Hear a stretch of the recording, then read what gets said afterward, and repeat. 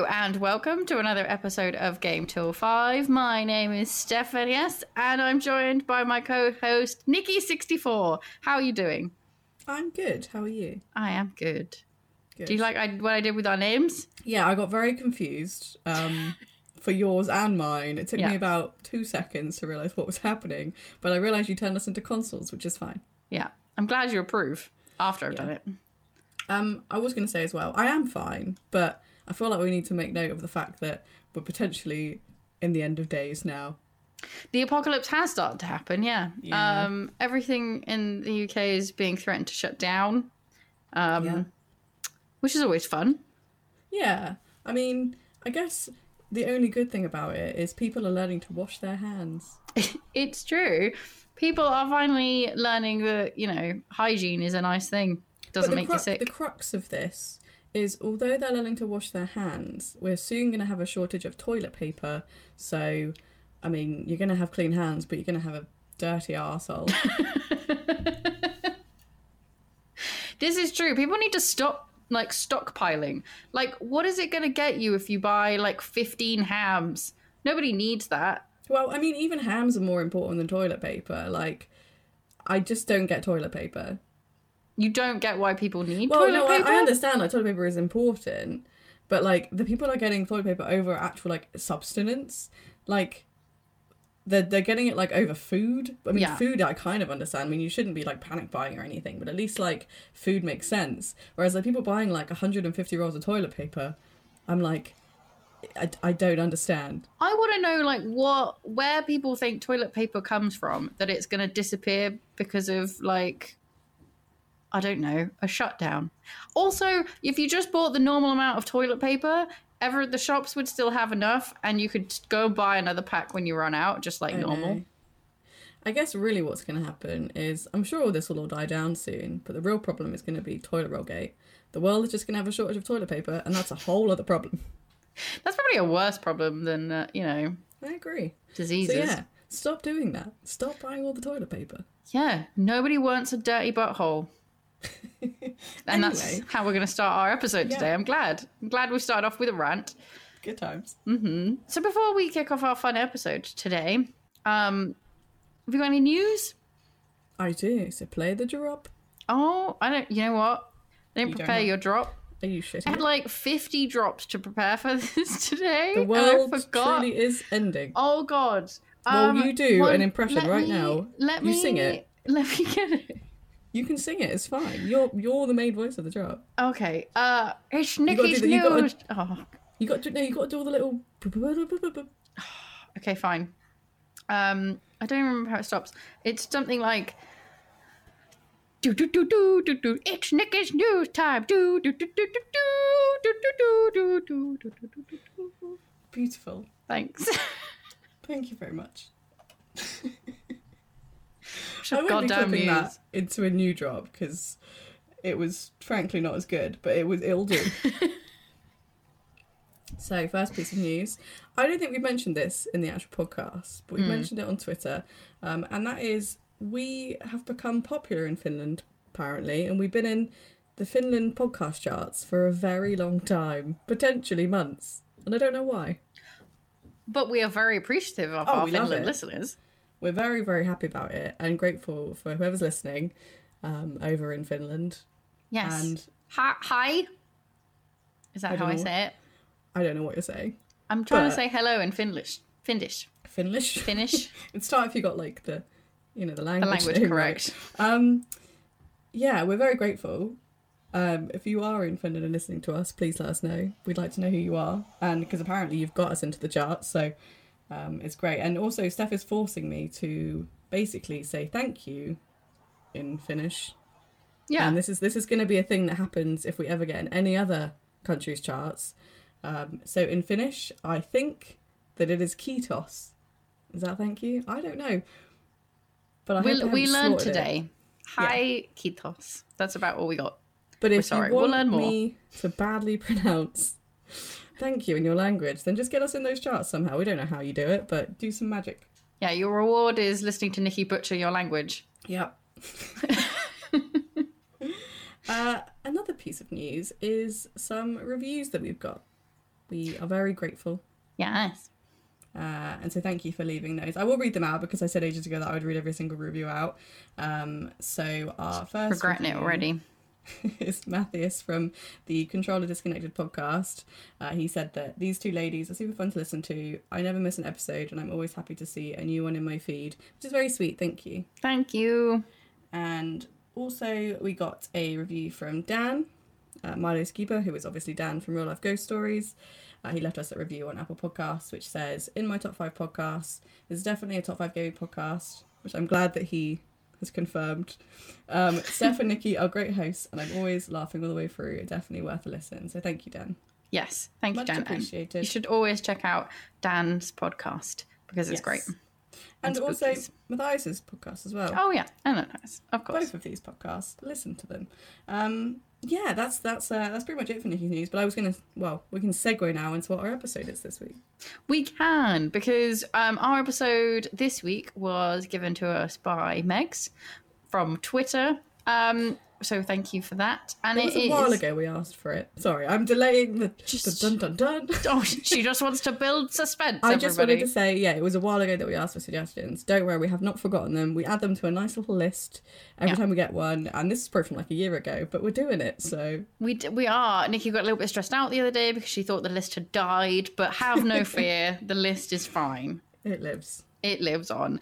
And from this list, I can confirm that today's episode is all about our top 5 songs from video games.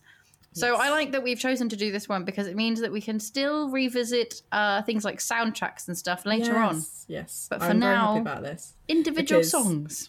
I think I just think that's a great idea because it allows for us to talk more about it, because there's no way that I could put like everything in 5. So we get 10, I guess, all in all. Yeah, we get 10. But for now, you get songs. This time you get the songs. So as our normal life continues, I think it's because it's thrown me off because our last episode was about Stardew and it didn't follow any sort of rhythm or it wasn't really normally a top do. 5. I don't really quite remember how we do this, but I do know that if we have a crossover, you will hear the lovely gentleman Beadle. Oh! I have missed him. Oh, twice. I know. Beadles. I just wanted to throw him in extra times because... we didn't get him last time. Yeah, we haven't had him in a while. He hasn't appeared, and he is our good friend Beadle, and he tells us when we have a crossover. So if I steal one of Nikki's or Nikki steals one of mine, which is always most likely, then we play Beadle. Yes. Yeah. I think that's all the things that we talk about before we start an episode, right? Yeah, I think we can do the other bit of music that we haven't heard in a little while. Well, let's get this music party started.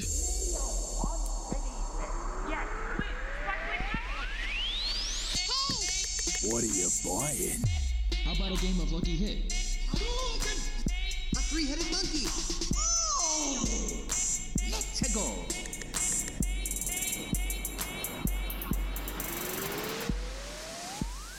I don't remember who went last. First I last. don't. So I'm just going to vote you go first today. Thanks. Also, I realised it feels weird. This is the first time we recorded not in person for a while, and I'm kind of sad. I'm looking into your face. Yeah, I think this is what's throwing me off quite a bit today because I'm just not quite sure where I am or what I'm doing here or how we did this before. And I think it's because, one, you're not with me and you have been for the past couple times. And I feel a bit lost and afraid. That's all right. It's okay to miss me. Yeah, I do. I'll be there in 5. Okay. I won't be because that wouldn't make any sense because we're recording an episode and I'm number 5, so I haven't got time to get in my car right now. Also, I like the idea that you just leave this on as well. And then I just have to wait 15 minutes for you to get here and just hear a knock at my door. Just be like, hello. I'm back. No, it's fine. We'll swiftly move on. Mm-hmm. So my number 5. Oh, yes. Sorry, I forgot to say, we're playing some music as this happens, aren't we? Yes. Is it coming in when I say it? Well, I figured you could tell me what it is, Okay. and then I can play it, and then we can talk about it for a bit. How does that sound? That sounds great. All right, then. Okay, so my number 5. I just like to build everything up, don't I, today? You are just waiting for the suspense. I should have got you some drum rolls. I feel like I need some little drums to like announce every single I'm one. going to buy you some tiny bongos, and then every time you can announce something, you can just play your little bongos away. I will Like play it Bongo like Cat. that. I was about to say, literally, I would play it like that little bongo cat. Yeah, that's what I picture. But no, my number 5 is Sheik's theme from Zelda Ocarina of Time. Well, let's have a listen to what that sounds like.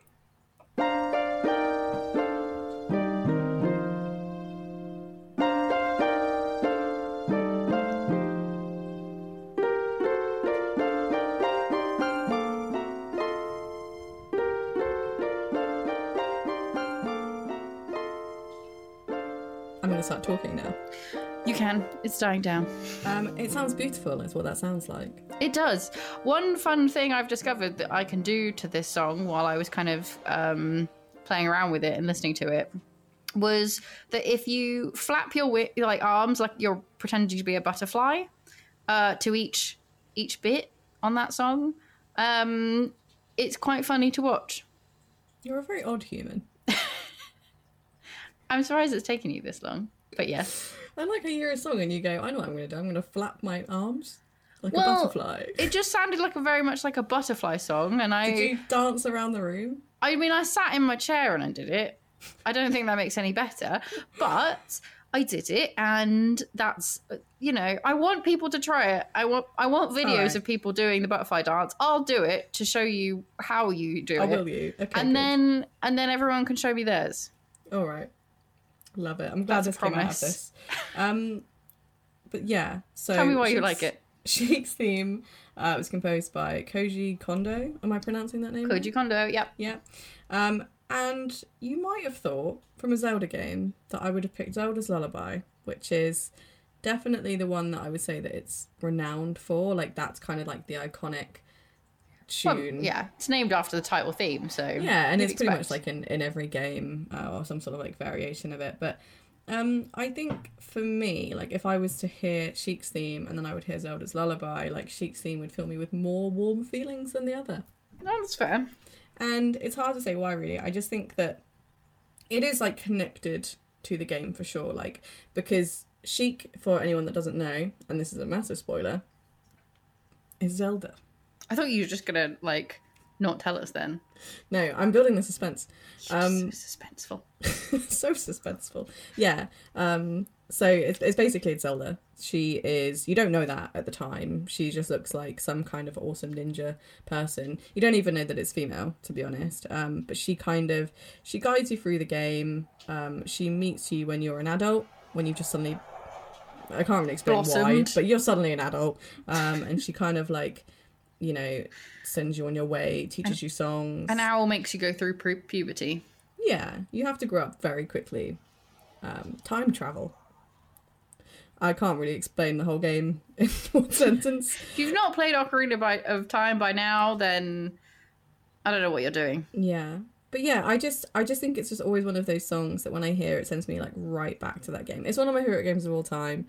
It's definitely one of my favourite songs. Also, there's loads of different variations of this song, on YouTube that people have made. Some of them even have singing involved. They're really beautiful. It's just a really lovely song. And I think one of my favourite moments where this plays is you go, I think it's you met her a little while back, and then you go to Kokiri Forest.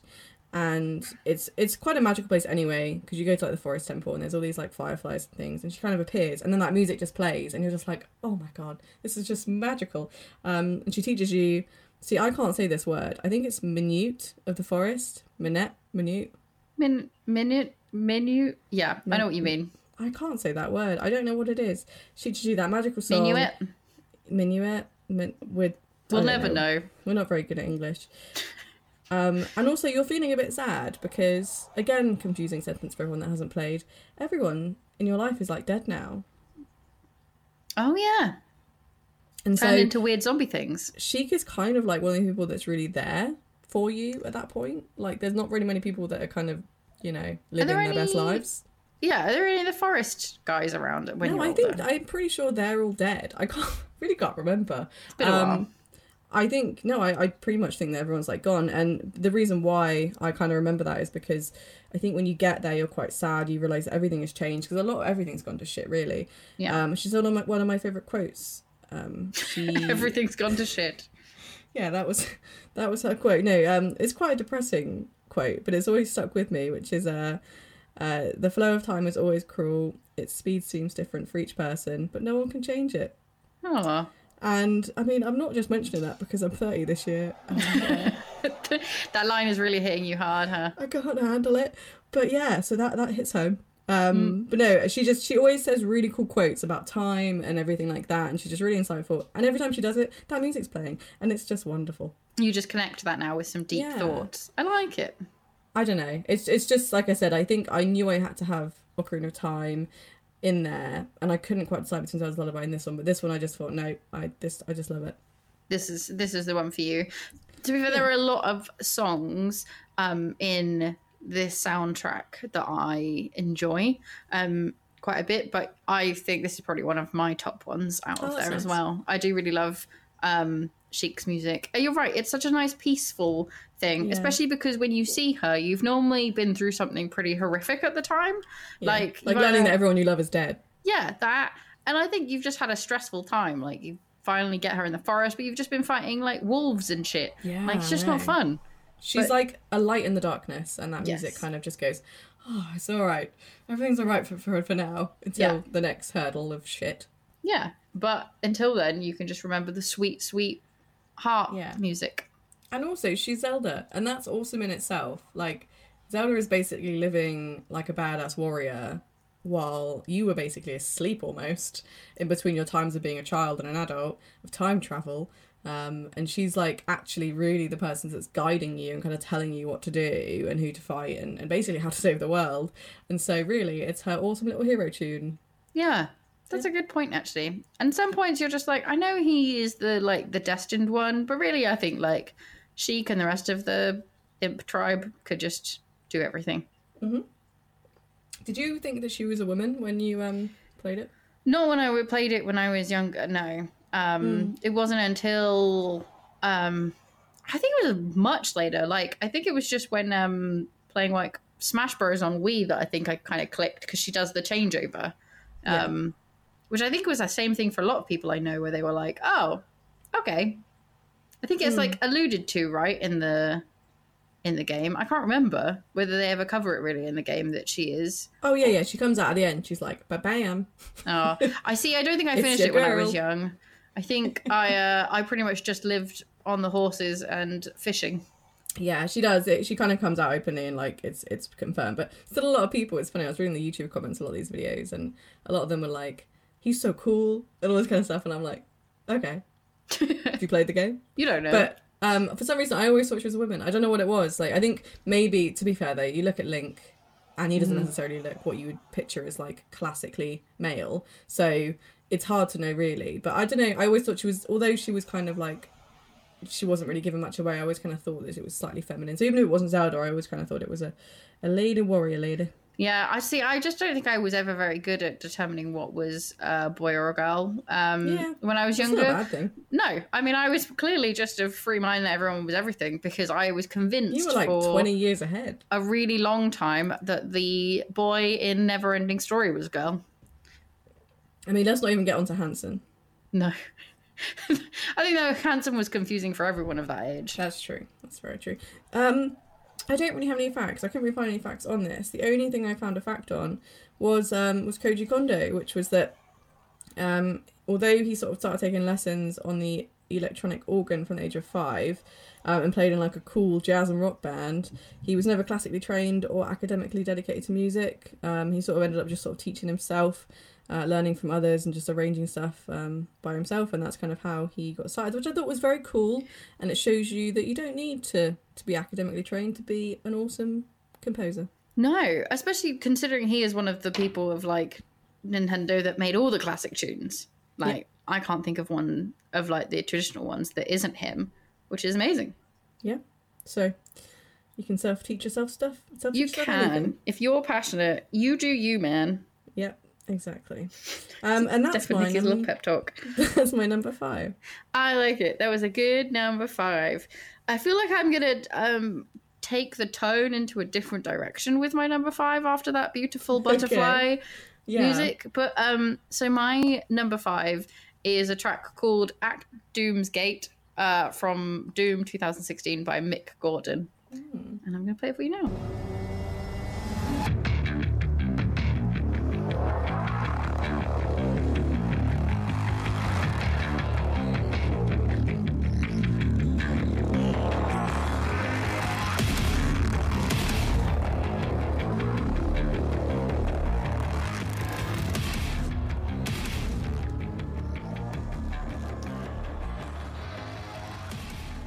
Yeah. So I enjoy this track quite a bit. I had a little boogie to that. Mostly because I think it makes you just feel really badass when you play this game. Yeah. It kicks in. There's a special bit, especially at the start, where at the kind of start of the game, I think you're coming down in an elevator. It's been a while since I played it, and just before you step out, like you properly like load your shotgun, and then you step out, and it's just really cool feeling. And yeah, even though I'm sat at home in my little like pajamas, normally playing it like covered in food and blankets, I just never felt so cool in my life. Yeah. See, I have actually played this, and it's funny because I do know the tune. I only know it because I only played about 2 minutes, and then immediately saw all the things that were coming at me and was like, fuck this is intense, I'm done. But I know it, and it's very cool. It's a very cool piece of music. Yeah.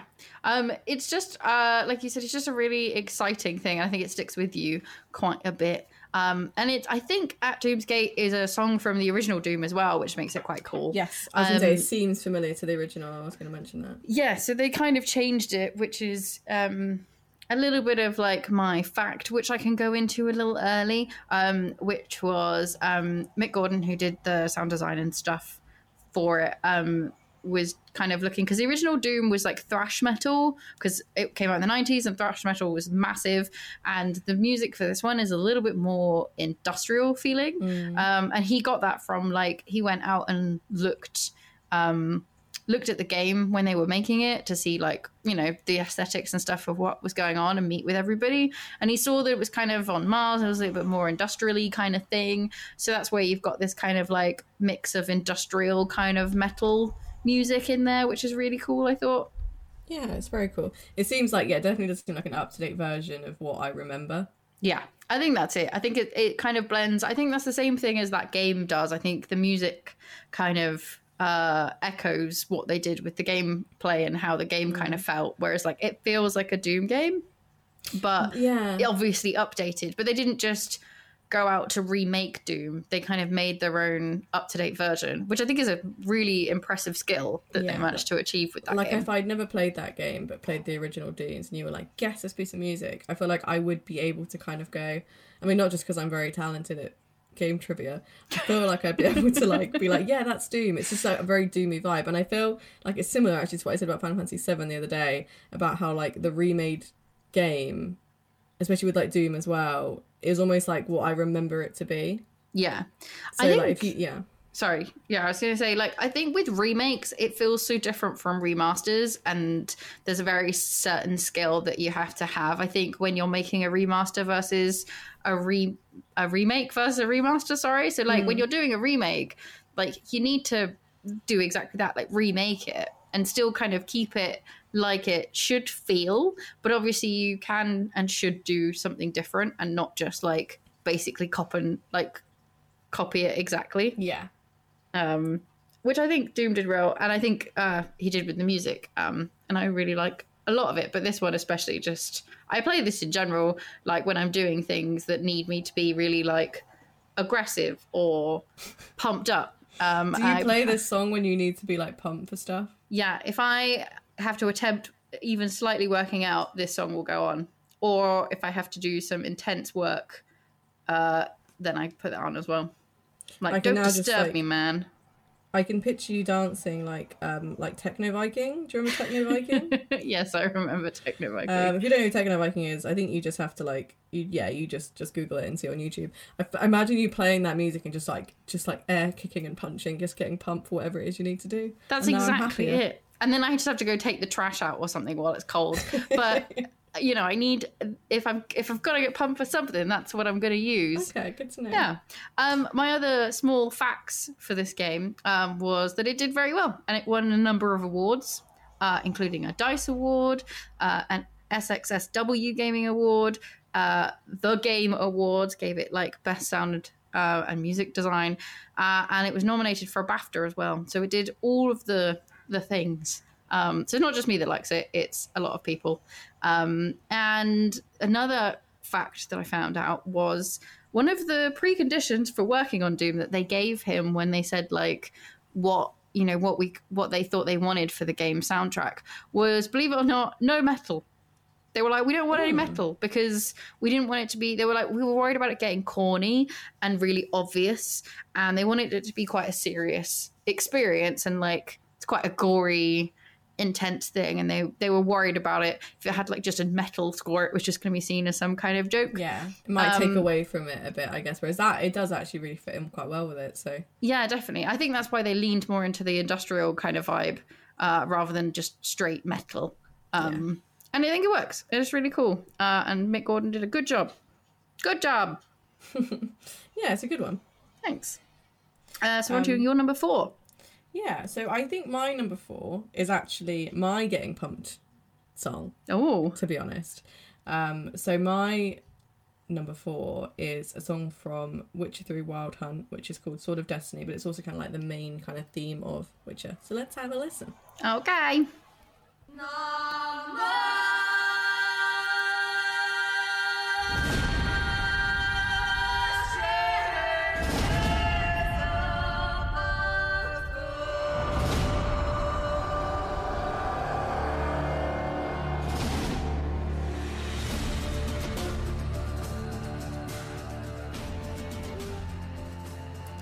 Yeah. So, I mean, if Cool. you've played Witcher, you're going to recognise it. Yeah. But there's a lot to the songs. There's a lot, like, it's such a drawn-out song. That there's very many, like, variations, different parts of the song, which will play, like, sometimes when you're fighting, when you're in, like, a battle. But it's, like, as you can hear, like, there's obviously, like, vocals and stuff in it. But, yeah, one of the reasons why I picked it, especially because, I mean, I have mentioned a lot on Twitter that I have been playing Witcher 3 Wild Hunt. I'm late to the show. But I'm glad you're enjoying it so much. I am, yeah. Feel I'm really vindicated a little late. bit. I'm really late to Witcher. But I'm so glad that I have found it. And this song as well. I think the first movie started playing for me when I was like riding Roach. And there was all these fucking enemies coming at me, like a fucking griffin, and all this other shit going down. And that started playing, and I got off my horse, and I went and stabbed some mofos. And while that music was playing, I was like, okay, this is just awesome. Yeah. Yeah. Like you said, it's a good one for, especially when you're riding your horse and then something happens and you're like, no, fuck this, you're all going to die now. Just makes you really violent, I think, this music. Yeah, and I know it sounds weird, but like I'm not used to like such good music playing in fight scenes. Like I know it sounds really bad because obviously there is good fight scene music, but to have like the vocals and everything, like it's a song that you would kind of picture in a different place, but sort of while it plays in real time, I found that just really exciting. I don't know. It's weird because it must happen, but for some reason it seemed really new to me. I think I get what you mean, though. I think it's because most game music is designed to kind of be something almost like underneath you to kind of help you concentrate. So it's almost like doesn't want to be too noticed sometimes. Whereas it feels like that song in particular from The Witcher feels like it wants you to notice it. Yes. But in the kind of the same way like Doom does, where it's like, I want you to notice it because I want you to feel really epic. And this music is going to help you feel that way. And kind of like a movie does it, like where they kind of build up the intensity through playing a certain track. I feel like you get that same thing from this Witcher track. I think you've just described it better than I actually could, so thank you. Oh, you're welcome. It's one of those things where it's like, yeah, you basically just summed it up perfectly. And that is definitely why I picked it. It was just something so different, and when it happened, it was like I didn't know what to do, and I was kind of like, do I like this? Is this good? Am I enjoying this? Yes, slashing motherfuckers. It was great. And there is actually quite a few different songs on the soundtrack that have a similar kind of feel. Like they do, you know how like they have variations of certain things. There's like a slower one, and there's sort of another one which is a bit different. And so that does, you know, I think that does make it quite. I don't know what the word is. Like, that's not stereotypical. What do you call it? Unique, or I don't know. What are you trying to say? I don't know. Like, whenever you hear it, you're like, yes, that's The Witcher. Like, it's quite...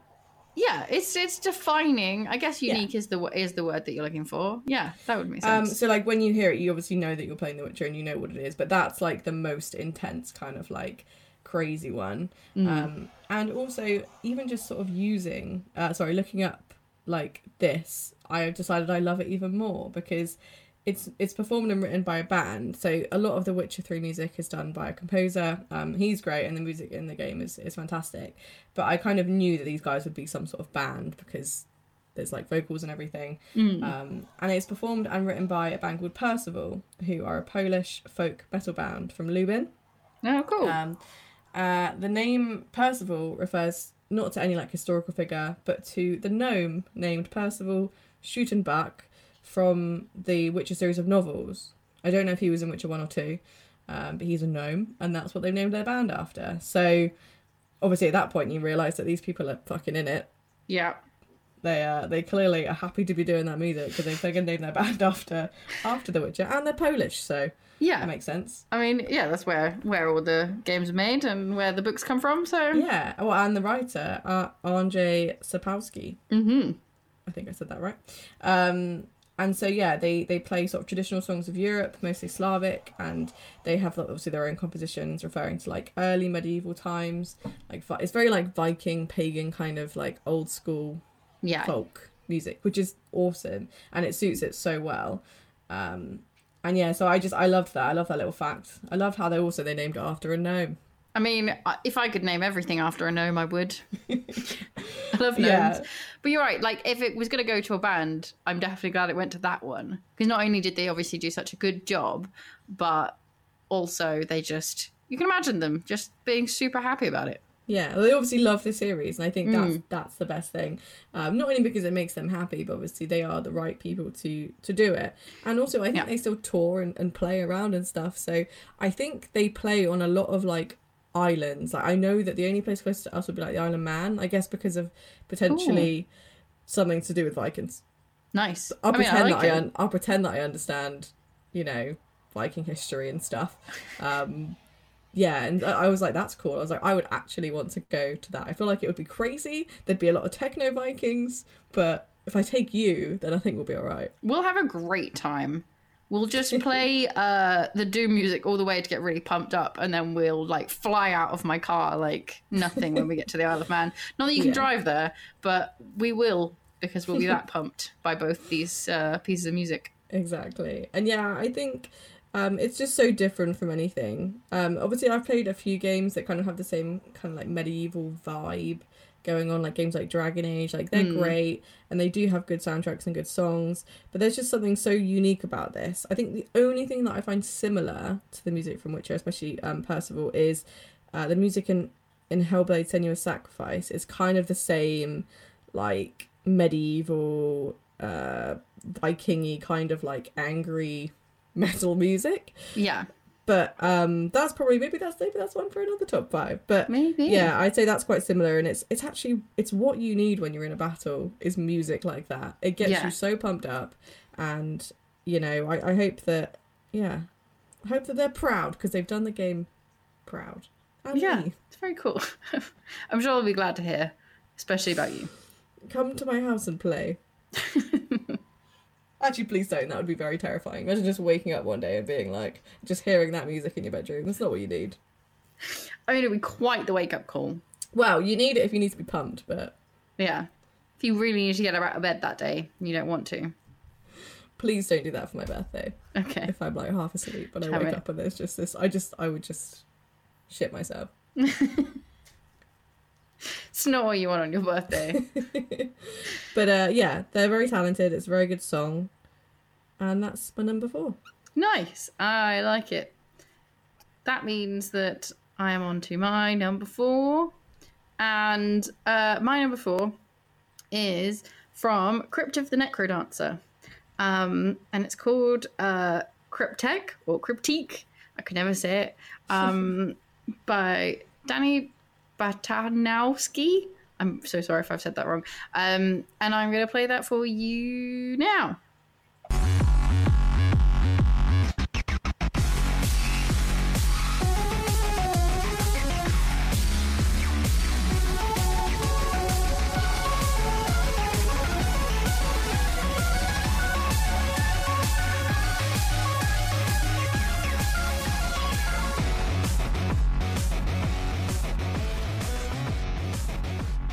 You love your industrial techno, don't you? I've realised my songs have no chill. Not at all. They're really intense. I just wanted to wave my arms during that the whole time. I mean, it's a song to dance to. I mean, it's from Crypt of the Necrodancer, which is a music-based game. So it's just got to be, pump music. And it is that. No, it's a very good song. I think I've just cropped it, so it's just the really intense part as well. But it's a really good song. The whole soundtrack is really well done, and obviously it kind of had to be because it's, like I said, it's a music-based rhythm game. But I don't know what it is about the soundtrack, but this song in particular, I just really like. I think for the same kind of reason as kind of like the Doom song, it just gets you through what you're doing really well. This is quite a difficult game. It's very repetitive, so you kind of end up doing the same thing over and over again. And this song helps you feel like you could keep doing that. You don't ever really, you kind of die and then you're like, okay, we can do it again because I'm really into this music. Like I can hear this again, which I think is a really interesting skill to be able to put into your music, of just having something on constantly but not drive you absolutely nuts. That's true, especially when it's a repetitive game, because it could go like the other way where you're like, fuck this, but then in the night you wake up in like sweats just hearing the music just playing in your dreams. Just losing all space and time to this music. So the fact that listening to it is like edging you on to do more is good. Yeah, definitely. It doesn't, like I said, it's not a song that gets stuck in your head for a repetitive song, but it's something I want to kind of keep hearing, if that makes sense, which is quite a difficult thing to do, I think. But Danny Batanowski, who did the whole of this soundtrack, did such a good job. He's done so many other kind of indie games as well, and games like this. But this one I think is my favorite of all the things that he's done, because I also really liked Cadence of Hyrule, which is done. Yes, is like the same kind of game, or the same game but just done in Zelda world. And I really like all the music on that. He did a really good job of mixing Zelda music with this kind of feel of the stuff. But I don't know what it is about this particular one. I just think it kind of captures something quite nice. I think this is what I think of when I think of the game, for me. I like it. I have played a little bit of it, actually. I downloaded a demo. I can't afford that many games at the moment, so I've just played a lot of demos. And I also download demos of games that you've mentioned so that I can see if I would like them. This is one that I got. I can't remember if I got Cadence of Hyrule or the other one. I think I might have got Crypt of the Necrodancer. And it's very cool. It's a very cool game. I like the idea of a musical game, and obviously the music is going to have to be good if it's a musical game. So. Yes. Well, yeah, I think this is the thing with this, is that like in this game you can put in your own music and it will do all the stuff to your music that you put in and change the game in the way that you move. But I don't think I ever wanted to. I was just like, I'm just so happy with the music, and I will just play this particular one over and over because I liked it so much, which is always nice. You don't be like, I just need to listen to my own stuff. Yeah. Nice. Yeah. You got any facts? I do. I have one fact, which is a little bit more about not this particular thing, but the soundtrack in general.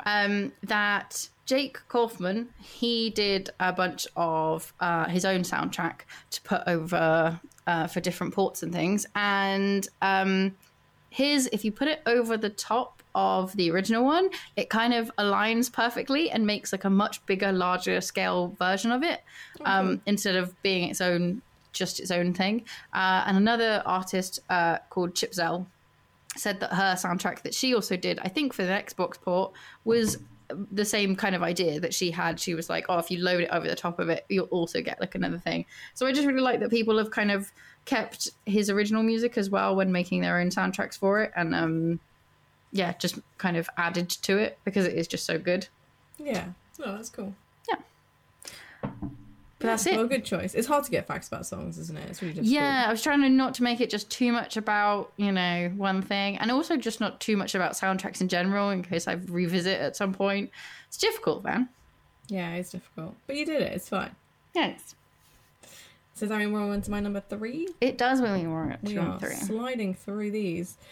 So, yeah, I feel like there's a big contrast between mine and yours. I promise I do take it down eventually. Maybe.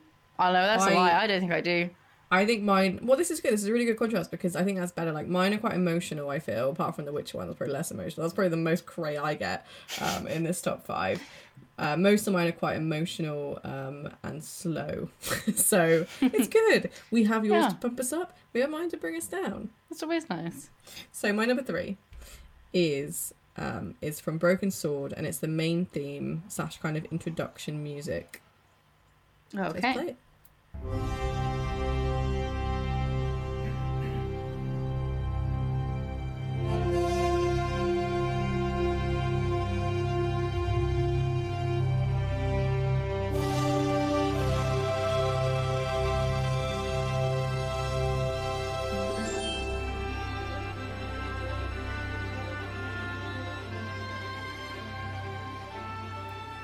So it's difficult to give you like all of it now because obviously we only have to play like a little short bit, but this like music is so like synonymous with the game. Like anyone obviously that knows Broken Sword would just sort of immediately hears that and just goes yep. And I think that's why there's obviously a reason why I love it so much, but also it's just incredible. It's an incredible score, and so the person behind that is a man called Barrington Thilong. Unfortunately, he is no longer with us. He did pass away in August 2019, which is it just made me very sad because he was just so talented, and he was basically the guy that composed all the Broken Swords, and he did such a good job at it. Known as Barry as well. I might have to call him Barry because I feel like he has an amazing name. Obviously Barrington Thilong is like such a cool name. Impressive name, yeah. I like that he was known as Barry.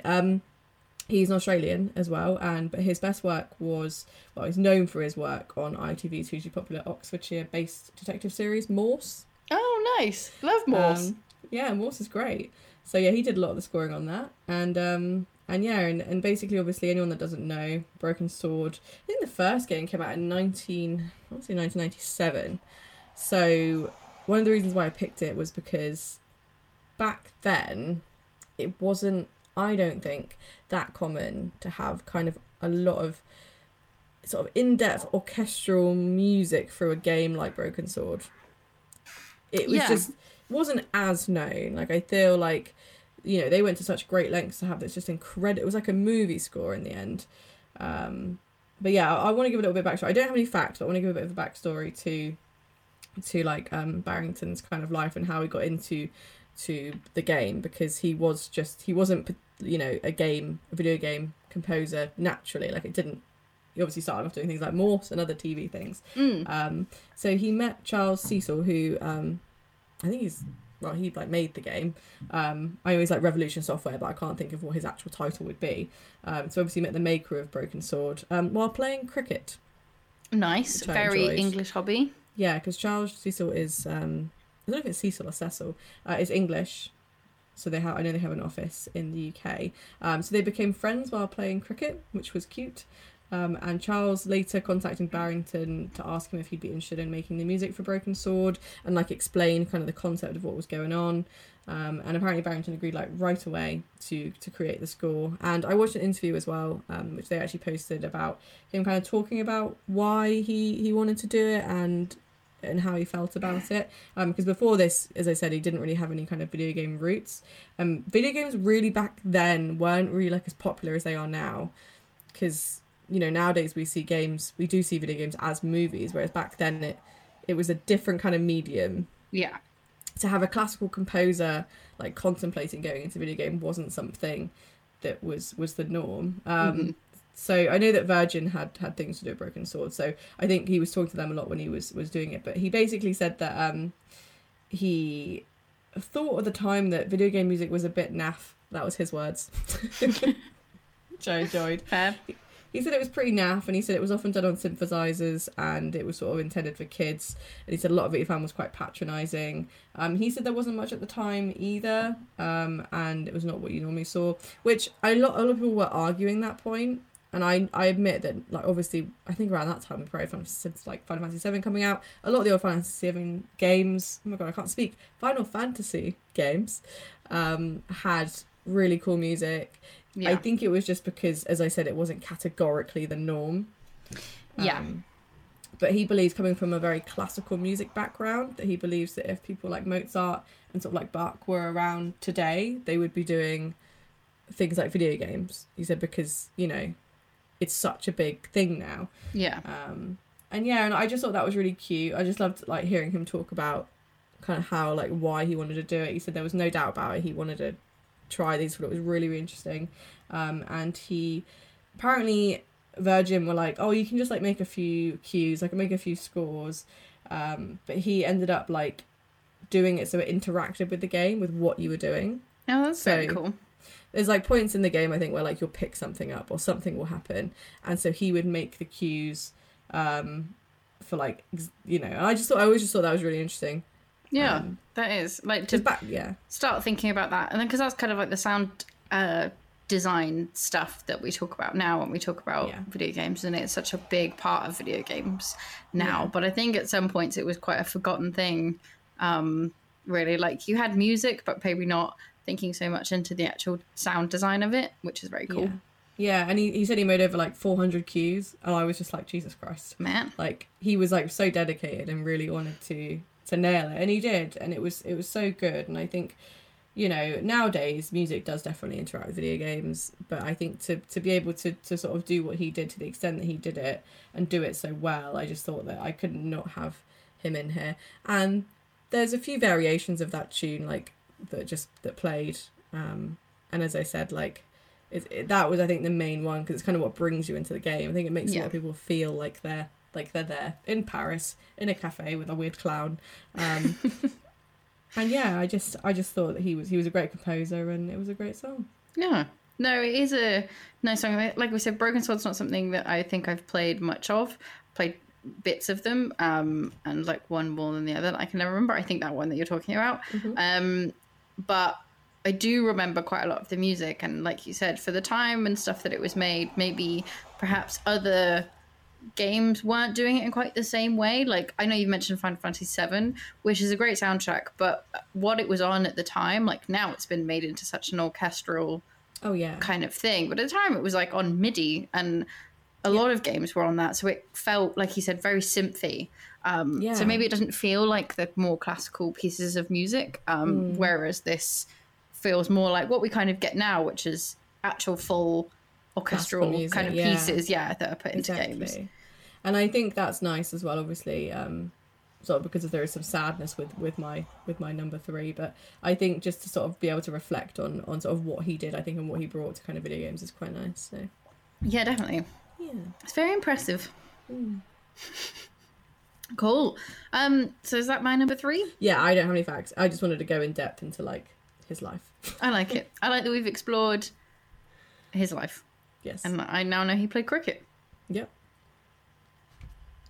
So my number 3 is from a fairly recent game, from Mario and Rabbids Battle Kingdom. Not what I expected. No, not what you expected, but I feel like you will expect it when I tell you who did the soundtrack for this. Okay. And the particular song is called Mid-Boss Battle, and it's by Grant Kirkhope. Okay. Yeah. And I'll play a bit for you now.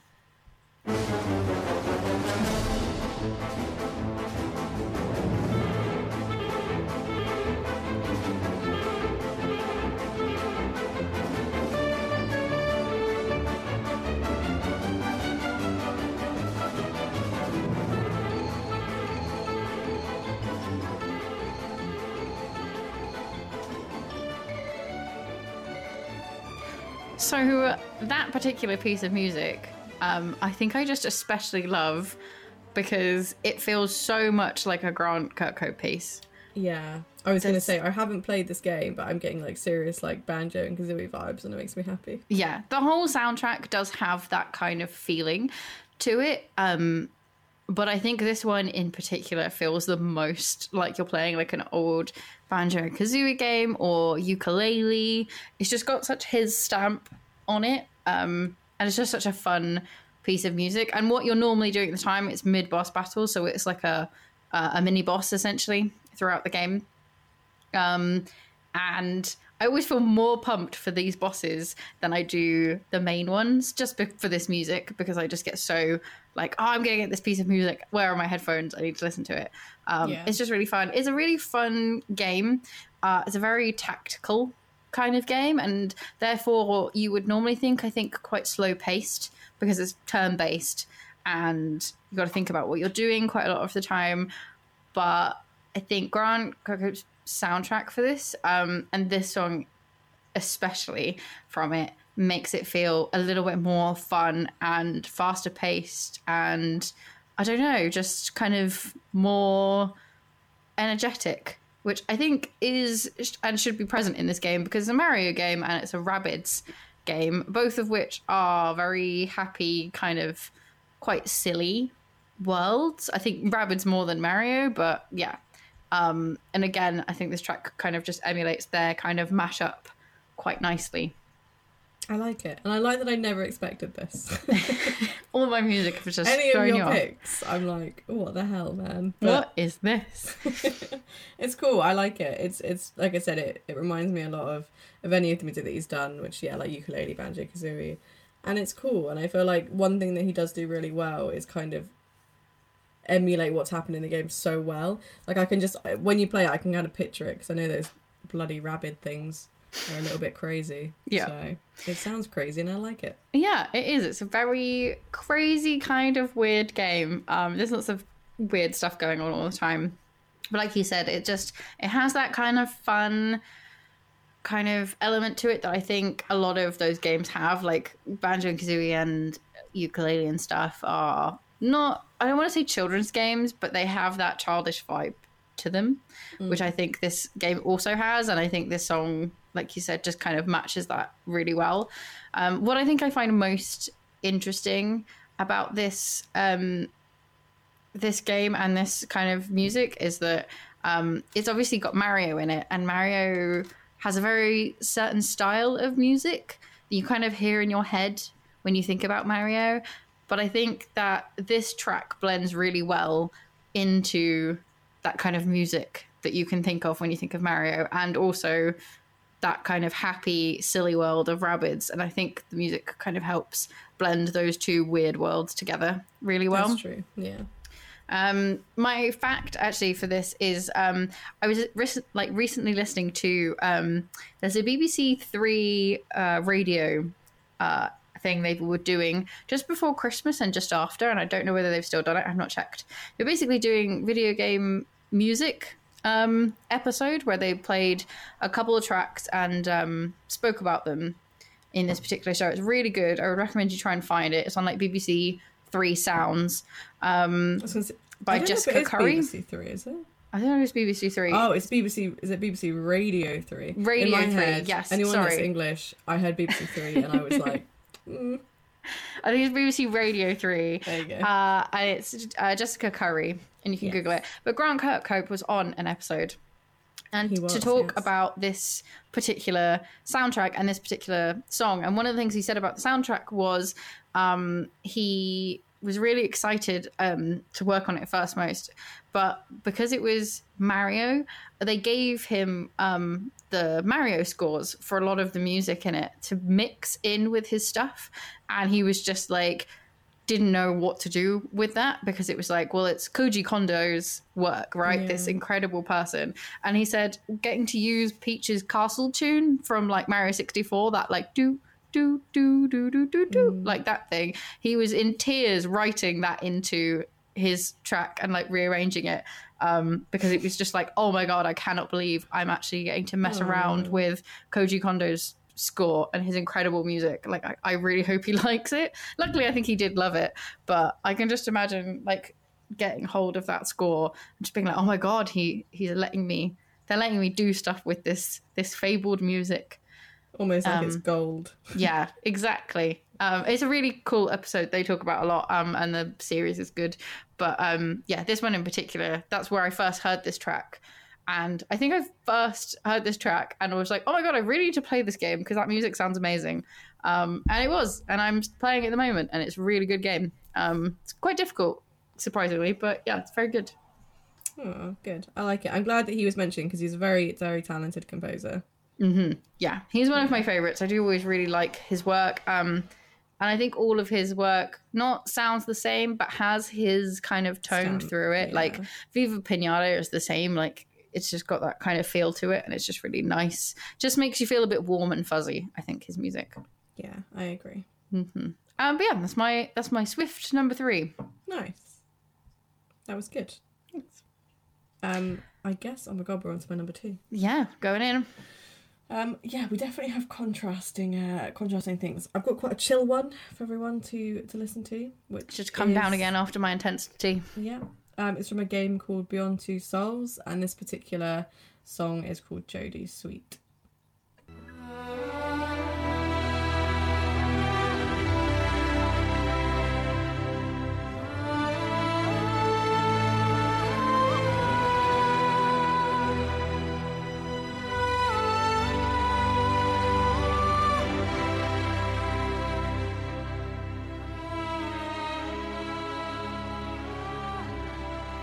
So this song makes me cry. It's just really beautiful. It is. It's lovely. And I remember every time like I'd hear it in the game, it was always just something very emotional happening. And it just, it kind of invokes that emotional response. I think even if you haven't played it, you can just sense it's quite like almost like a sad song. But yeah, I'll give some background. So the game is Beyond Two Souls, and the soundtrack is composed by Lorne Balfe. I hope I'm pronouncing his name right. Probably not. And produced by Hans Zimmer, which is very cool. a nice trigger name there for everyone to be like, whoa, now. Because obviously Hans Zimmer is very, very famous.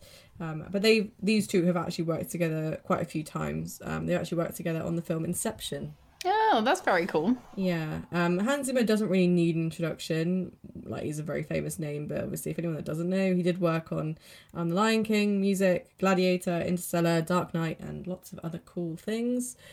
Lorne Balfe is known for Assassin's Creed 3, Call of Duty Modern Warfare 2, the new His Dark Materials show, and also the Jeremy Kyle show, for anyone that's British. Oh my goodness. He made that song? Apparently. I don't actually know. I was on his IMDb and I just saw the Jeremy Kyle show and I just thought, I want to say that, all these other things, and just put it in the end for a laugh. I now really need to hear the Jeremy Kyle show, like, I think it was music. Not 100% sure, but there's no other music in there, is there? So it has to be that. It's got to be that theme tune. Yeah. So, for anyone that isn't British, doesn't know what the hell we're talking about, the Jeremy Kyle show is like, well, it was. I don't think it goes anymore, does it? Because they had to take it off TV. Got cancelled. It's like the Jerry Springer show. And basically, like, Jeremy Kyle would just really kind of poke fun and kind of egg on the fights that were happening between these kind of questionable humans. He just yelled at people quite a lot of the time. Like, yeah, he was mean as well. Yeah, sometimes. I think less like Jerry Springer invokes this kind of, like you said, like silly and making fun of people almost, whereas Jeremy Kyle would just get annoyed at people and just yell at them for being terrible human beings. Yeah, that's true. Jerry Springer would kind of just stand to the side, not really say anything, and just laugh. Yeah. Whereas, Jeremy Kyle did definitely have a bit more savageness in him, where he'd poke the bear, knowing full well what the bear was going to do. Yeah. So that's a random piece of information for you there. Fun things to look up on YouTube. But yeah, like I guess I picked it because, as I said, the emotion that it invokes, and the protagonist Jodie, because this song is kind of for her. I mean, her name's in it. I don't know why it's called Sweet. I think this in itself is a tune, as I said, that it plays quite a lot throughout it for her. And she is definitely a protagonist which is going through a hard time throughout pretty much the whole game. And you're with her for all of it. And I think, a song for her to invoke that kind of emotion just makes perfect sense, because you want to feel what she's feeling. And this song, I think, just perfectly encaptures that. And it's just a magical song, and you can't really go wrong with two amazing composers and producers. No, like that. That's some hard hitting names, to be fair. Yeah, and I mean, all the soundtrack's amazing, but for me, it was always just that song which always just stuck in my mind. And whenever I played the game, or even just heard it without playing the game, it just kind of like, I'm a big fan of songs that make you feel things. Yeah, I feel like you're very much of like getting pumped being ready, and I'm just like emotions. I mean, I would have said I'm probably more of an emotional like person when I listen to film, but apparently with What are you games trying I'm to not. say? Clearly, What are you trying to clearly say? I'm not. I'm dead inside. No. I meant more like I would have when I first thought about making this list. I would have thought I would have felt the same way as you, and I thought that most of my songs would be on the more like melancholy, slower side. But for some reason, all the ones I picked seem to be like super pumped. I keep saying it's going to get better, and actually, I'm looking at the last two, and I'm like, nope. So, But that's great. yeah, I In like that my- we've gone two different ways. In my head, like, I feel like you just and somehow knew inside that, oh, Nikki's going to pick all these fucking sad songs. She's so sad. Gonna need to And lift everybody up. So I'm going to have to just change my list to be peppy. Otherwise, everyone's going to leave this episode sad. I'm glad I'm feeling this. You don't this have whole to tell me volume. whether you did that or not. You could be lying and saying that you just picked them because you love them, but really we all know you just got to, try and get everyone not to be sad. Yeah, I didn't want to bum everybody out for this episode. We already spoke about a deathly virus. Like, let's not go. Oh, I know. It's I got too know. far. But yeah, it's an amazing song, and I don't think it will ever happen because the game unfortunately wasn't. I wouldn't say was that like wild. Oh my god, widely. There you go. That's a word. That's the one. Widely loved. Yeah. That much. But obviously Hans Zimmer does concerts, but it's one of those ones that I would like love to hear live with like full orchestra. And also another example, going back to my other one of classical music and composers being involved in games, because this is like, it's something that you'd hear in a movie, scores like he does in this game, and Jodie's Sweet, but to hear it in a game, obviously this game is kind of similar to a movie because it's a Quantic Dream game, like Heavy Rain, Detroit Become Human. It's very movie-esque, but it's the same stance. Like, music is there to make you feel things, and it doesn't matter whether that's a video game. It doesn't matter if it's like not even a visual medium. Like, that's what music is for, and I think they just nail it. Yeah, I think you're right, actually. Like, there couldn't be a different kind of score. You couldn't have a really just a disappearing kind of level of score or music for this game in particular. Like you said, it's such a movie thing, and it's quite a harrowing story that happens in this game in particular. Which is one of the things I always say is why people don't love it as much as maybe some of the other couple ones that have done, like you said, like Heavy Rain and Detroit. Like, I feel like they've got a little bit more of a not upbeat story, but a little bit more epically feeling story. Whereas I feel like Beyond Two Souls is quite a harrowing, not a particularly ever happy or that kind of game. And I think that track especially helps get that across. Yeah, I guess in some ways, like, I know what you mean. Like, I think like 90% of the game is sad, but just for anyone that hasn't played it and you don't want a sad game, it can get happy at the end if you want it to. But yeah, like, I would say that a large majority of the game is quite emotional, is quite difficult, especially because you're playing her and you feel like you're in her. So when people start fucking dissing you and having a go, like, you feel it. And but that's amazing. The fact that a game and the music can do that to you is incredible, I think, and it just shows what games can do nowadays and what they've been doing for a while, even back in 1997, like, or even when the first Doom came out. Like, music has always been so important. So yeah. Sorry, I'm going into like a big spiel now. I like it. You go Gang Coco. I'm all for it. I don't really have any facts, unfortunately. I couldn't really find out much apart from all the info I gave you on Hands and Lawn, but I like it. That's it. Short and sweet. Short and sweet. I like it. It's a good number 2. It wasn't actually something. It's not something I think I would have thought of that you would have picked. Really. I don't think I really enjoyed the game, but maybe I didn't. It's been a long time since I played it, so I just don't think I connected with the music in that sense. I think there's just some songs in my life that I've come across in video games that stick with me, and I think every single one that I've picked is one that's stuck with me. And it's weird. It's like there's so many good songs out there. Like, it was hard to pick. I've got a long list of backups. Yeah. But these were the ones that I was like, I didn't want not on the list. I would feel bad to not have on the list because I wouldn't be like true to myself. But yeah, as I said, so many good songs out there. But well, to fit some more in, we'll do a soundtrack. Top 5 one day. Exactly. I think I'm saving a lot of my heartwarming ones for the soundtrack. soundtrack area. But cool. I like it. Good number 2. Thanks. So my number 2, I think is probably the lowest we're going to go. What do you mean low? And it's not that low. Is a song from Zelda, but it is from a different Zelda than you went with. I've gone with a Wind Waker track. Ooh. And I've gone with Dragon Roost Island. Yes. I'm going to play it.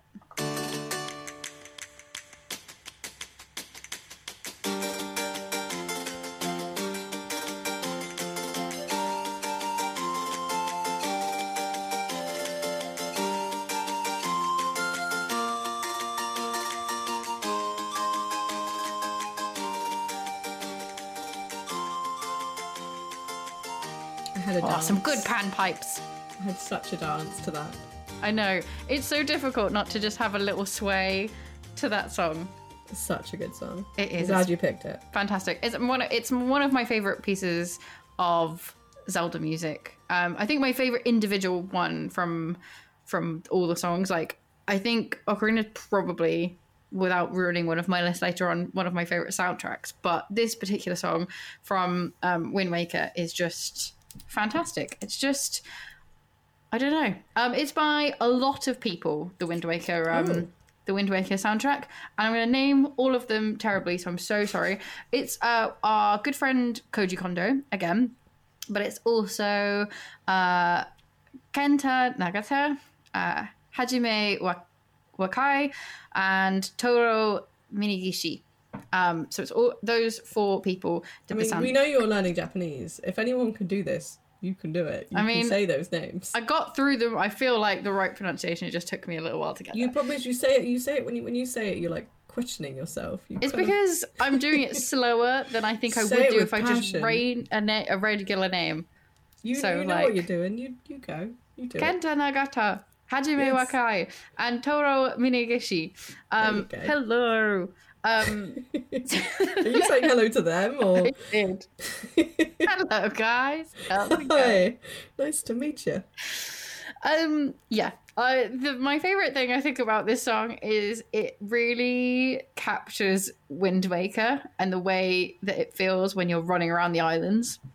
Like, every time I hear that track, I can just picture little Link with his sword, jumping around and hitting things with his sword and slashing and doing your little, like, swingy thing. I don't know. I picture it so well in my head.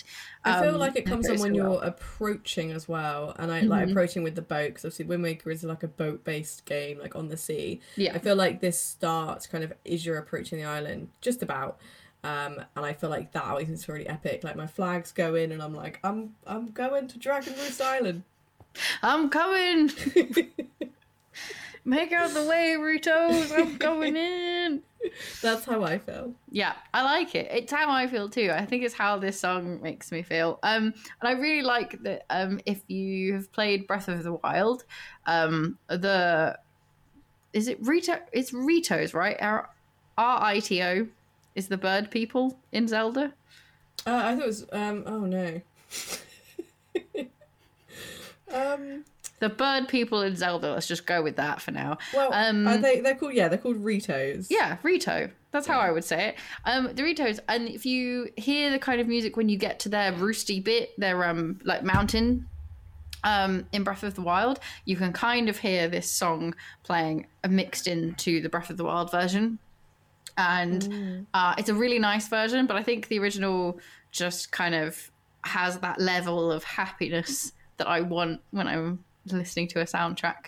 It's just got some really nice kind of elements to it, and I think the type of instruments and stuff that you get from it always feel very different from normal video game kind of soundtracks when you're, especially around that age, which is actually like one of my facts, was that because this was kind of during the time where stuff was kind of changing a little bit and the technology was advancing, and the advancement of MIDI technology meant that the soundtrack could more closely approximate the sound of a real instrument rather than in previous installments where it all had to be kind of like the weird MIDI sound instruments. So when they used things like strings and winds and brass and percussion, and I think they used wordless vocals for the first time in this one as well. You could kind of hear it a little bit more, and it felt like the actual object rather than being like a computer-based noise like they were previous ones, which I really like. And I think you can hear that, like especially the start of that track, where you can kind of hear almost like the strumming of like a mandolin kind of thing. Yeah, I think that if I was to like really like pick a Wind Waker song as well from this game, it would probably be Dragon Roost Island. Like I would definitely say I considered it for this because it is just such an epic tune. It is. Yeah, I always try and think of like the other islands and stuff, and it's like Outset Island and like the more pirate ships and stuff like that you visit on this game, and obviously like Ganon's castle. But yeah, just this one always stands out the most, I think. Yes, 100%. Yeah, and it's just a cool island as well. Like I remember when you come in, you can see the dragon on top. That's one thing I always remember because it's a Dragon Roost Island. Obviously, the name implies that. Yeah. It's a great game as well. Like just for, I know I'm not supposed to be talking about soundtracks, but like because obviously you're sailing the seas, so you need a good tune, and this is definitely a good tune for when you're sailing the seas. Yeah, so that was something I found out about the soundtrack in general. That I will say is that the soundtrack changes depending on like the weather and stuff that you encounter in the game. So it has that kind of weird reflection and stuff like that. And I think Dragon Roost is always sunny, so I think it naturally kind of fits with that. But yeah, apparently if you travel to other places, it does change depending on what's going on in the island weather-wise, which I thought really interesting. But my last fact is that the score was inspired by traditional Irish music, and was therefore overall like lighter and more upbeat than previous scores in the Zelda series, which I think is fair. If you compare this to especially the one before it of like Majora is just sad and dark. You know what I mean? Like I really like some of the songs in Majora, but they're just really dark, and this is just like this ray of sunshine onto the Hyrule lands, and I just really enjoy it. Yeah, it is super happy. How do you feel about bird people? How do I feel about bird people? I've always really liked the Rutos. I've always thought that if I was going to maybe cosplay someone from the Zelda world, that I'd probably do a bird person, especially the small girl in Wind Waker, actually. Yes. Yeah, she's Meji. cute. Is it Meji? I think it's Meji. Midgie, which is weird, actually, if we say it like that, because that's... Midgie is like itself a sound clip. Also a small bug. I always felt weird about the Rutos in Breath of the Wild. I found that so she's called Medley, by the way. I always found, because they're all named after like musical instruments, aren't they? There we go. I always felt weird about the Breath of the Wild Rutos. They scared me slightly. Whereas I like the Rutos on Dragon Roost Isle in Wind Waker. I found that they looked a bit more... Maybe it's because they're more cartoony. When I first met the Rutos in Breath of the Wild, I was like, oh, Jesus. Well, they're more bird in Breath of the Wild. They're more bird than person, whereas in Wind Waker, they're more person than bird. Which makes sense, because evolution and stuff. Yeah, because it comes after, right, Wind Waker? Yeah. Technically, Breath of the Wild? Yeah, after. Wait. Yeah, after. Because I remember at one point you're like, it's all under the sea, isn't it? It's all like sunk. Yeah. Yeah. So Wind Waker is like a later. So bird people have become more human? Is that what we're saying? No, the bird people... Well, it depends. Oh my god, we can't get into the timeline right now. But Breath of the Wild, I don't know where that is, but obviously in Wind Waker it's set after Ocarina of Time, but I can't remember where Breath of the Wild is. I assumed it was set in the future. I think it is set in the future, so that they become more bird-like, which makes sense, I think. Yes. Okay, yeah. So they're going more bird. Well, they live higher up, right? They live in more mountainy things. They've become more of a bird, yeah. Yeah, they're more roosting. The dragon's gone, so now they can roost. Yeah. Maybe that's it. It's a confusing timeline. We're not sure what's happening. But they all have good music, and that's the main thing. Yeah. But why are you not sure about them? So... You're just scared of them. Yeah. I really liked them in Wind Waker, but then as I said, when I met them in Breath of the Wild, it was just a bit startling. Just a bit of a shock. I think I had the same thing with the Zoras in Breath of the Wild. Yes, I agree. Everything is quite startling in Breath of the Wild. Maybe it was because everything looks a bit more HD, so like... But no, actually, I take that back. The Zoras in Breath of the Wild are terrifying. They look like sharks. They do have shark heads. Yeah. They just full on have sharks on their heads. I guess Zoras did look kind of like more fish-like. I mean... Whereas, yeah, now they are... I mean, actually, shark are fish, but you know what I mean. The more I think about it, the more Ocarina of Time Zoras are more terrifying. You really? You than- reckon? Yeah, have a look at that king. He's like a fish blob. Yeah, but the king was totally different. The king was like, I don't even know how he was related to them, like, species-wise. I was like, you say that's your daughter, but look at you and look at her. I don't know. Their heads were just a bit of a weird shape. You know what they reminded me of? They reminded me of Pilot from Farscape. I love a good Farscape reference. I know. Yeah. But yeah, they had the same face. And not that I don't like Pilot, because Pilot's adorable, but that's because I know that his personality is lovely. Yeah. But Zoras have a bit of a creepy... They've got, like, such dark eyes. I just don't trust them. No. And to be honest with you, I've just had a look at the King Zora in Breath of the Wild, and actually just remembering he didn't look anything like the species either. His name was King Dorephan, and he... I don't know how he's related to his species either. Why is it the kings are always, like, look totally different? Maybe it's like when you have queen bees and they're just, like, much bigger and much different. They just, like, get all the food. Maybe. They eat all the fish or whatever Zoras eat. I think King Zora in Ocarina of Time looks adorable, like a little fat slug, whereas the one in Breath of the Wild is terrifying. And I still stand by the fact that Zoras in Breath of the Wild are scarier than Ocarina of Time. I'm going to put a poll out eventually when this episode airs. Good. And we're going to decide who thinks who's scarier. Okay, but we each get to pick a picture of the one we think is scary. Sure. So we're going to find the scariest Zora picture. Also intimidating. I think that's a good word to use. I think intimidating is fine. I think intimidating for Breath of the Wild is fine. I think sinister for Ocarina of Time. I feel like they're watching me all the time. Okay, cool. I'm looking forward to it. That's a mighty tangent that we just went on. I know. I mean, it's kind of related, I guess, so we can't be too disappointed. But yeah, so that's my number 2. Is what was it? Dragon Roost Island. Memorable. Dragon Roost Island from Wind Waker. Cool. Right, we're on to my number 1. Yes. Intense. So, my number 1 is topical. And it is from Final Fantasy VII, and it is Aerith's theme. Oh, here we go.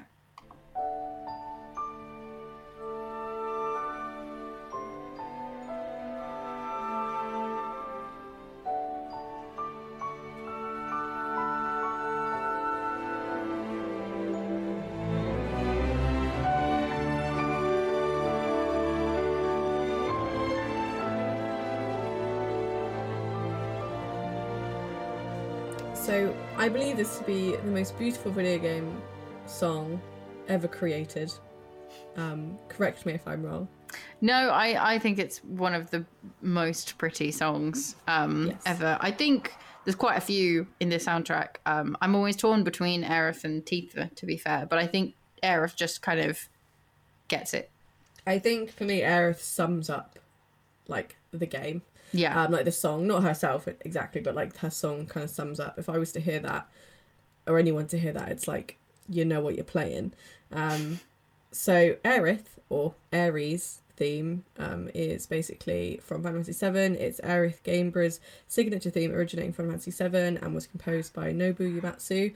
Anyone that doesn't know what I'm talking about when I say Aerith and Ares, it's confusing. I've never known which one's right. I always say Aerith because it's got an IEF, like So- ITH on it, but I kind of knew the confusion, and it stems from translation. It stems from the Japanese translation into English, and I can't remember. I think technically it became Ares, and Ares was the thing that was renowned as her being her name. But Aerith stemmed from the Japanese translation originally. So I think we all kind of moved on to Ares, but I still say Aerith. It's like, I think we just have to accept that she's going to have two names. She's got two names. I'm going to say Aerith and Ares interchangeably, and you just have to accept that. Okay, I'll pass the message on. Yes. So yeah, as you all heard, it is a beautiful piece of music, and it just, as I said, a lot of like my other ones, it makes you feel things, and it's just in itself as a standalone piece of music. It's just very pretty. It's very beautiful. It sounds very deep. You know. Yeah. You can tell that sort of deep things are happening. I don't want to spoil it too much, but sad things happen. But that's not necessarily why I think I feel things. I think it's just a very like signature theme.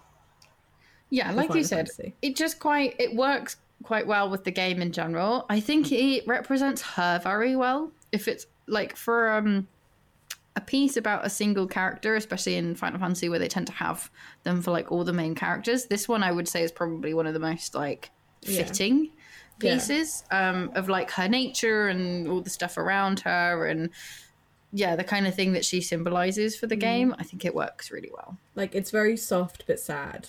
Yeah. And that sort of leads me to a fact, though, because I have a lot of facts about this song, because it is one of the most probably popular video game songs of all time. And basically Nobuo Uematsu noted that he did not compose her theme with her death. Spoiler, she dies, with her death in mind. So it was not designed to make you cry. So it sort of came before then. But his intent was to write a kind of sad but beautiful tune that conveyed that she wasn't a very happy character. She was really innocent and pure, but had a tragic kind of life, which I think sums up the song so well, to sort of being, you know, innocent and pure, but sort of tragic and sad. And yeah, I'm sad now. But that's good, because as I said, makes you feel stuff. It does, and like I said, it is that is what that represents. Yeah. And it's, I mean, it's pretty present, because obviously we're having the remake coming out soon, and I think actually that one was the kind of redone orchestral version of the song. I think if we were to play the original song, it sounds a little bit, as you said before, back then a little bit more rusty. I quite like all of the original ones. I think they got that charm to them. I, like you said, I love the orchestral themes. I think orchestral themed versions of old, you know, video game music is one of my favorite things to listen to. But I think I can still listen to the original one, I think. Yeah, of course. I just, for this one, I was like, I want to make sure that everyone's hearing it home in that properly. Just sadness. Yeah. And it is amazing orchestra, because we went to Distant Worlds, the Final Fantasy orchestra, didn't we, together? Yeah. That was a lovely time. It was. It made us feel things. I cried quite a few times, actually. Yeah, it's an emotional time. It was emotional. Because it's an incredible song. And yeah, I don't really have much more to say than that, other because it is, like I said, it is like one of the most popular. It is one of the most popular and renowned video game pieces of music, for good reason. Yeah, it works. So let's move on to my many facts. Okay. So my first fact is that apparently this song, so I've not played this game, I don't think, Final Fantasy VI, it has very similar elements of a song that came before called Aria di Mezzo Caractere. I think that's how you say it. And I have listened to the song, and I agree. There's a lot of elements from the song from Final Fantasy VI that's very similar to Aerith's theme. So that's just an interesting fact, really. And also that leads me to the fact that apparently elements of Aerith's theme are also present in Yuna's theme from Final Fantasy X. Oh, I can kind of see that. Yeah. Now you say it. So it seems that they are sort of using quite a few things a few times, but that's fine. I think, like they said, once you've kind of captured a feeling of a character, if you want that character, because I would say Aerith and Yuna have a very similar feeling vibe to them. Agreed. They are very soft but powerful, but also have quite a sad life. So that makes sense that they would reuse it. They've got the same, feeling of character. So why not? I agree. So yeah, and another thing as well, just to connect to that, is there's another song of Final Fantasy VII called Flowers Blooming in the Church, which I think when you come across Aerith in the... I can't remember exactly when it is. There's flowers. It's a very nice scene. You're in a church. Obviously, the name implies. You fall flowers. into the church, right? Yeah. You fall down from the boss fight and then you land in the church and there's flowers on the floor, like where the church beam should be. She's there, yeah. And this song, Flowers Blooming in the Church, plays, and this is apparently an arrangement of Eris' theme that plays in the background, and it sort of plays as well in several in-game cutscenes. But I thought that was quite cool because I know this song and I know Eris' theme, and I always thought they did sound quite similar, so it makes sense that they just sort of arranged it in a way that's kind of associated with her. Yeah, definitely. Yeah. And oh god, I've got so many facts. You always do. So let's get on to some loot, some merchandise. Oh. So apparently, one of, if not the rarest pieces of Final Fantasy merchandise is a limited edition Final Fantasy VII music box that plays Eris' theme. It has a gold plaque that says Eris' theme, and it's limited in number. Only 100 pieces were ever produced. Wow. Yep. So if you got one of those, send it to me. That sounds very cool, though. I do really want a Final Fantasy music box now. Also, as I mentioned before, it's incredibly popular. Even if you haven't played the game, you may know it if you hear it. It has appeared on the Classic FM's Hall of Fame in the years 2012, 13, 14, and was 16th in 2012, 3rd in 2013, 7th in 2014, and is believed to be one of the most famous pieces of video game music ever. Wow. I love a bit of Classic FM. I don't know if you have it anywhere else in the UK. Probably not. No, Classic FM is wonderful. It's like the best chill out driving music ever. Yeah, and they play a lot of video game and like movie soundtracks, so they clearly know their shit. Yeah, and yeah, it's a beautiful song. It means a lot to me. I think that's one thing I've realised from my top 5 is that everything in here means a lot. Less so probably for the Witcher one. I just like to get badass and swing a sword around to that music. But everything else is kind of invokes an emotional response, and I think Eris' theme in itself is probably the one that does that the best. And I'm very excited for the remake. Yeah. That's very cool. I do love that you picked this song because it's one of my favourites as well. I do really like it. It's like you said, it's a very peaceful song. I think I learned it on the piano a long time ago. I did too. And yeah, it's lovely to play as well because it's just quite simple but nice melody. Yeah. And that's my number 1. That's nice. Yeah. All right then. Well, we're on to my number 1. I'm so excited. I have no idea what's going to happen. Oh, so I am going to continue the same train as you. I have chosen a piece from Final Fantasy VII, but I have not chosen a peaceful soundtrack. I have chosen the pumped up version of things that you could play from Final Fantasy VII, and this is known by 2 names. It's Those Who Fight Further or Fight On. I'm going to play it.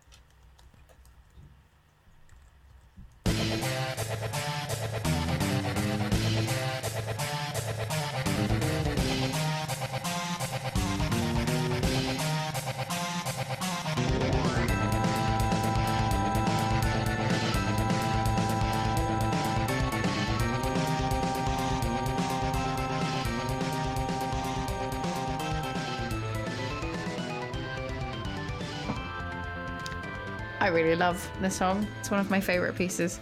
As I've noted, because I've put it at my number 1. As Nikki said, it's by Nobuo Uematsu, and it's on Final Fantasy VII. So I'm continuing Final Fantasy as our top 1, apparently, on the topicalness. It must have just been in our brains. But this song in particular is played first when you fight the first kind of boss, and it is then just since always played on every boss fight. I think the reason I love this one is it's one of the first pieces of music that I think I actively sought out to trying to listen to it outside of playing the game that I think I've ever experienced during playing games. I think it's one of the only ones I've then gone, I just want to listen to this piece of music all the time. There's quite a few in Final Fantasy VII, but this one in particular I think just... apparently I just really like music that pumps me up, and this is something that we've learned this evening. But this one, I don't know, I think it gives you quite a lot of energy. Again, I almost picked a like a piano version of this, like Mickey had, or like a more orchestral one, because they are really beautiful and it's really nice when it's played. I've got a version of it when it's almost slowed down as well, and it's done really well in that as well. It just plays really nicely. But the original I just went with because it's just got that kind of nice, like gritty MIDI feel to it. And I was being normal, so I wanted it to feel like, you know, our traditional one. I like it. I like that we've gone full Final Fantasy VII. And in fairness, it's a great soundtrack, and Nobuo Uematsu is a genius, so Yeah. it's not a bad thing. No, I think if we ever do our soundtrack episode, it's going to be really difficult not to just pick all of my Final Fantasy ones, because I love all of his music. I think Yeah. a lot of the stuff that he does is great, and it always feels quite different, but the same at the same time.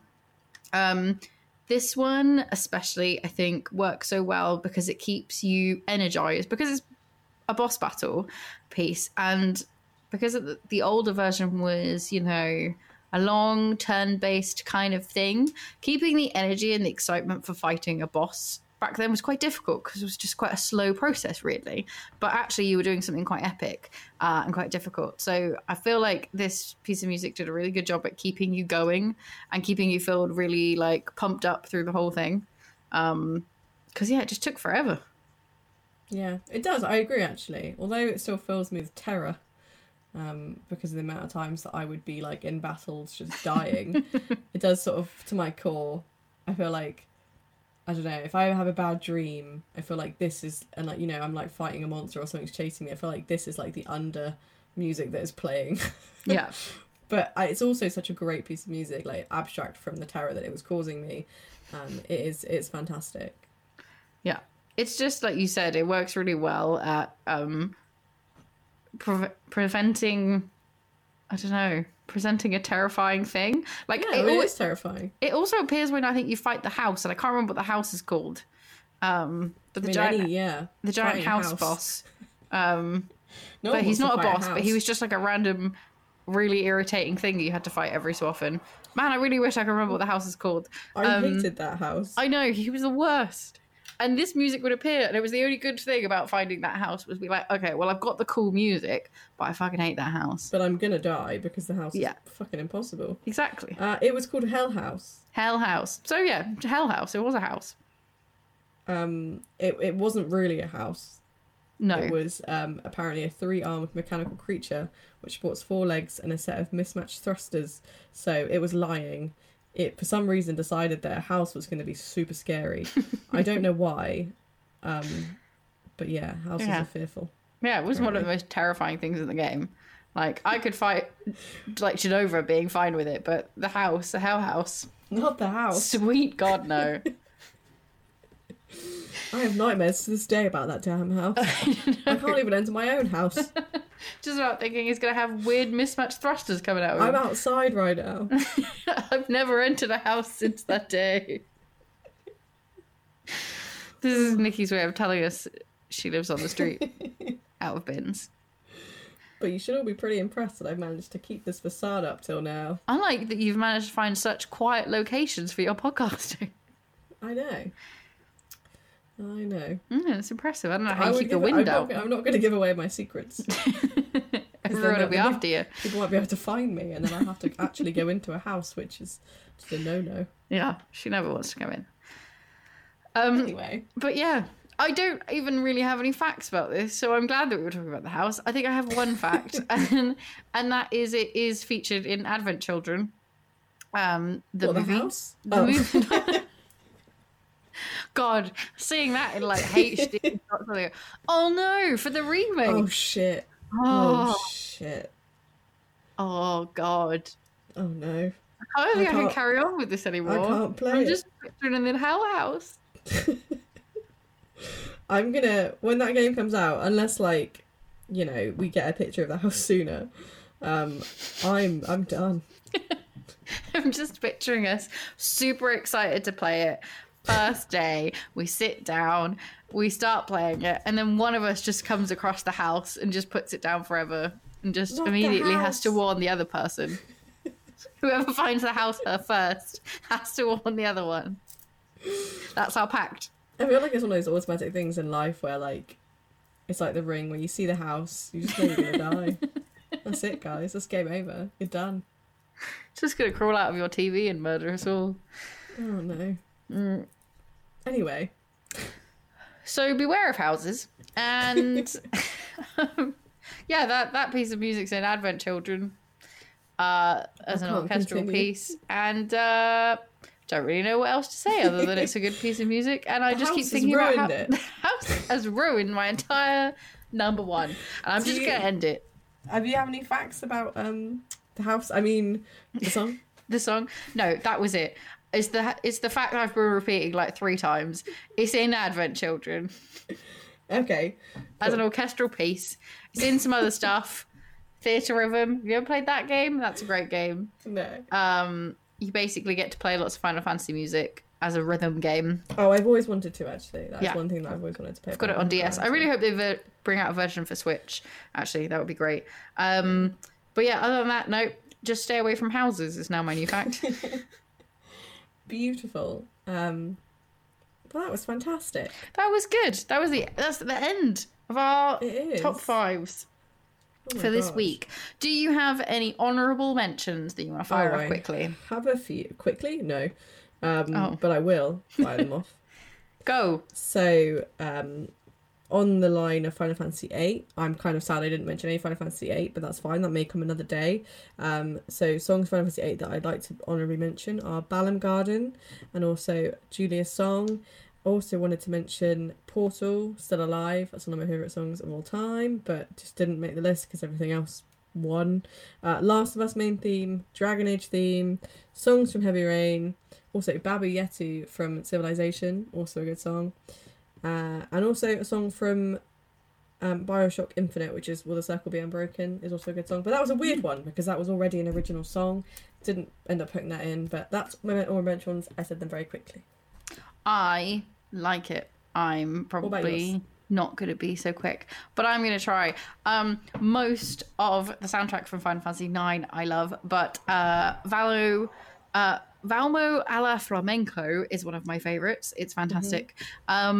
And then I would say Tsukide Dane from Final Fantasy X is fantastic as well. Then we've got Dearly Beloved from Kingdom Hearts. I really like Heartache from Undertale. Most of the Undertale soundtrack is great by Toby Fox. And what else have I got? I've got Flame in the Flood by Chuck Reagan. Again, the soundtrack is great, but that particular song is very good. What else am I forgetting? There's probably one that I'm going to kick myself and say, oh, Halo. The Halo theme is fantastic.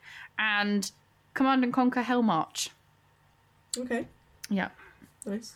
there's some things. Yeah, so obviously with these top 5s, they're always our opinions. We are sad that we can't mention every single one of our favourite things. And it's difficult, okay? We struggle with our lists because it's sad that we don't get to talk about everything. Exactly.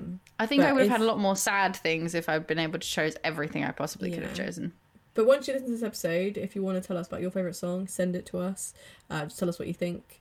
Then just do that, I reckon. I'd love to have other people's songs. Yes, we love hearing everybody else's top 5s, so please send them to us. You can either do that on Twitter at GameTill5 or Instagram at GameTill5. Or you can go on our Discord, because we do make threads there, or at least try and remember to make threads there, where you can come in and talk about what your top 5s would be and just chat to us in general. Yeah, we like hearing from everybody. If you did like the show, please give us a rating on iTunes. It really helps us a lot. And it might even mean that we get to be in your charts, and then we have to learn whatever it is your language is for thank you, which is always fun. Or I make Nikki basically do it. I get very uncomfortable. It's my favourite thing to do. Steph enjoys that. Also, leave us a review on Podchaser as well. Obviously, we enjoy getting reviews on there. It's a bit different. Yeah. We appreciate reviews anywhere, to be honest. It's very, very sweet. and Any it makes kind us of review. very is happy. Always good. And last but not least, we have to mention our Patreon. Thank you to those of you who are our Patreon subscribers. But if you would like to, please visit our Patreon at what, Nikki? It's just Game Till 5. You can just Google Patreon Game Till 5, or you can find it on our Linktree on our Twitter. There's obviously episodes on there already, so if you subscribe, you get access to all of those, and we're also doing them like at least monthly episodes each month. So if you want more of our stuff, you want to hear our voices more for some weird reason, you can do that if you like. It's always fun.